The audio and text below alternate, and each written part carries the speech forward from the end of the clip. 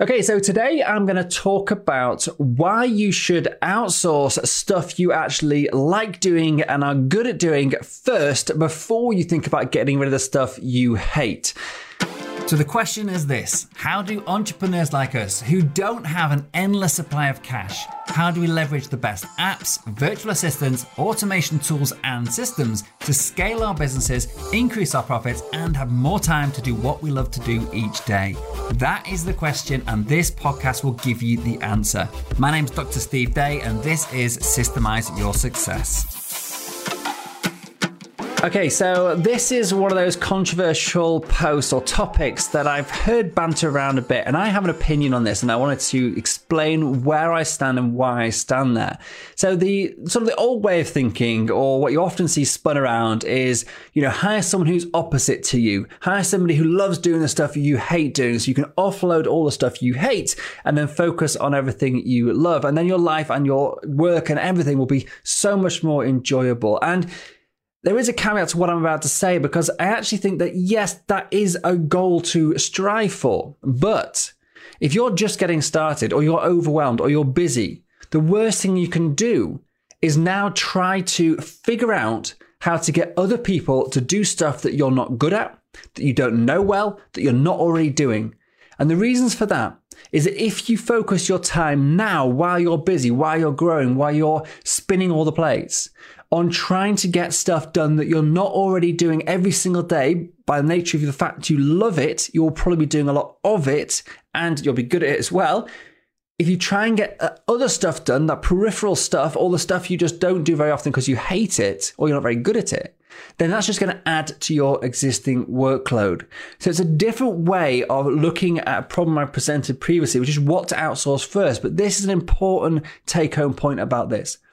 So when you're hiring somebody, it's actually really hard sometimes to know how to find somebody to do something that you don't know how to do well yourself.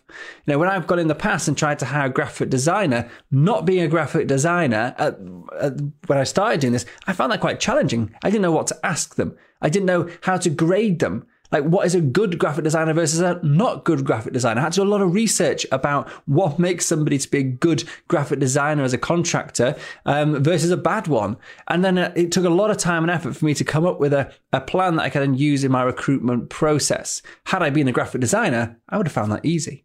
Now, I am a bit of a systems geek, so I can easily find people who are good at systems because I know what to look for. I'm basically looking for someone who's a bit like me.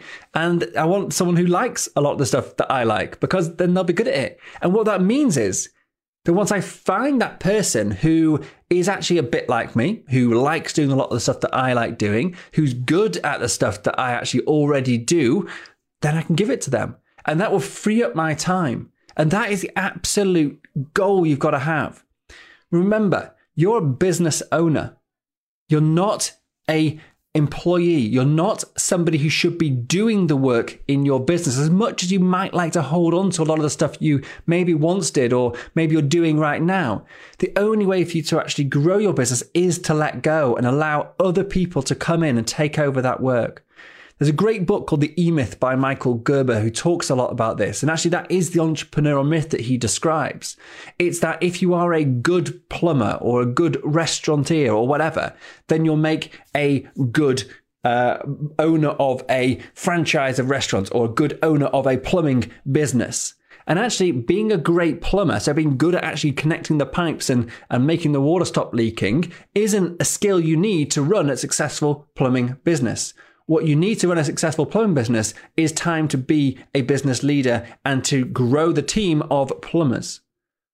So therefore, that distinction you've got to make in your head is, what is the stuff that makes my business grow, makes it successful? And that is things like building a team, about getting a great recruitment process, onboarding process, a management process, about building the trust and the loyalty in your team so they stick around for the long term.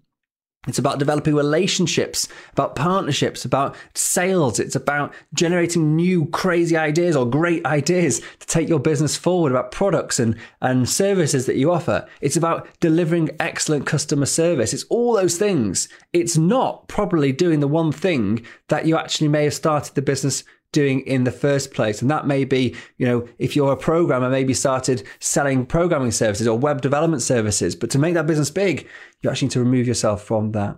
And this is where I think many people get it wrong, is they start trying to outsource stuff that they aren't already doing a lot of, or they actually hate doing, and they really find it difficult. And these are the reasons why, as I've just explained now. So when you're thinking about who it is you should hire next or first, take a long look at what you're doing each day. And we use a strategy or a methodology called the personal systemization plan. And this is where you really look at everything you do each day, add up how long it takes, see the stuff that actually is relatively easy, and you get rid of that first. And by the nature of it being easy for you to get rid of, you probably know it well. And by nature of you knowing it well, you probably do a lot of it, which means it's probably something you love. And it all goes back to this.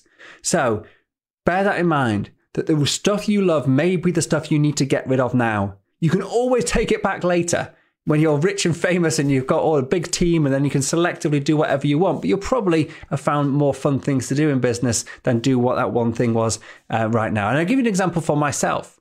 I absolutely love technology, and I used to spend a lot of time coming up with cool automations with APIs, if you know what they are. It's basically making programs talk to each other. And I'm not a programmer anymore. I used to be back in the day, but this is just using technology like Zapier and Integromat. And it's really good fun if you're a geek like me.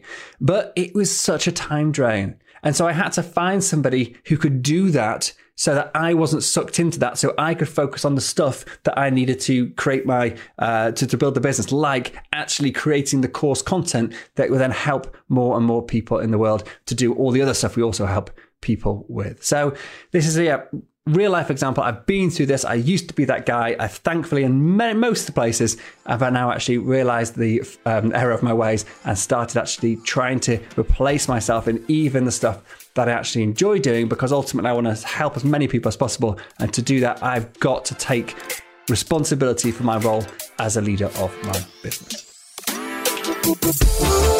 Thank you so much for joining me and listening to this episode. I'm well aware there are hundreds of great business podcasts out there, and you chose to listen to this one, and for that I am truly grateful. Hopefully what you heard today took you one step closer to building a successful business, so you can share your passion with the world and serve an ever-growing number of people. If you got value out of today's episode, then so will someone else you know. By sharing with others what has helped you along your way, you will grow your influence and be the guy or girl that everybody wants to know. So please hit the share button right now, and also remember to subscribe to this podcast so you don't miss future episodes. It's impossible for me to cover absolutely everything in these podcasts, so please do head over to systemizeyoursuccess.com right now and download the show notes, transcriptions, and some of my best frameworks and systems for free. Thanks again for tuning in and being a part of this amazing community. Until next time, this is Dr. Steve Day, and you've been listening to Systemize Your Success.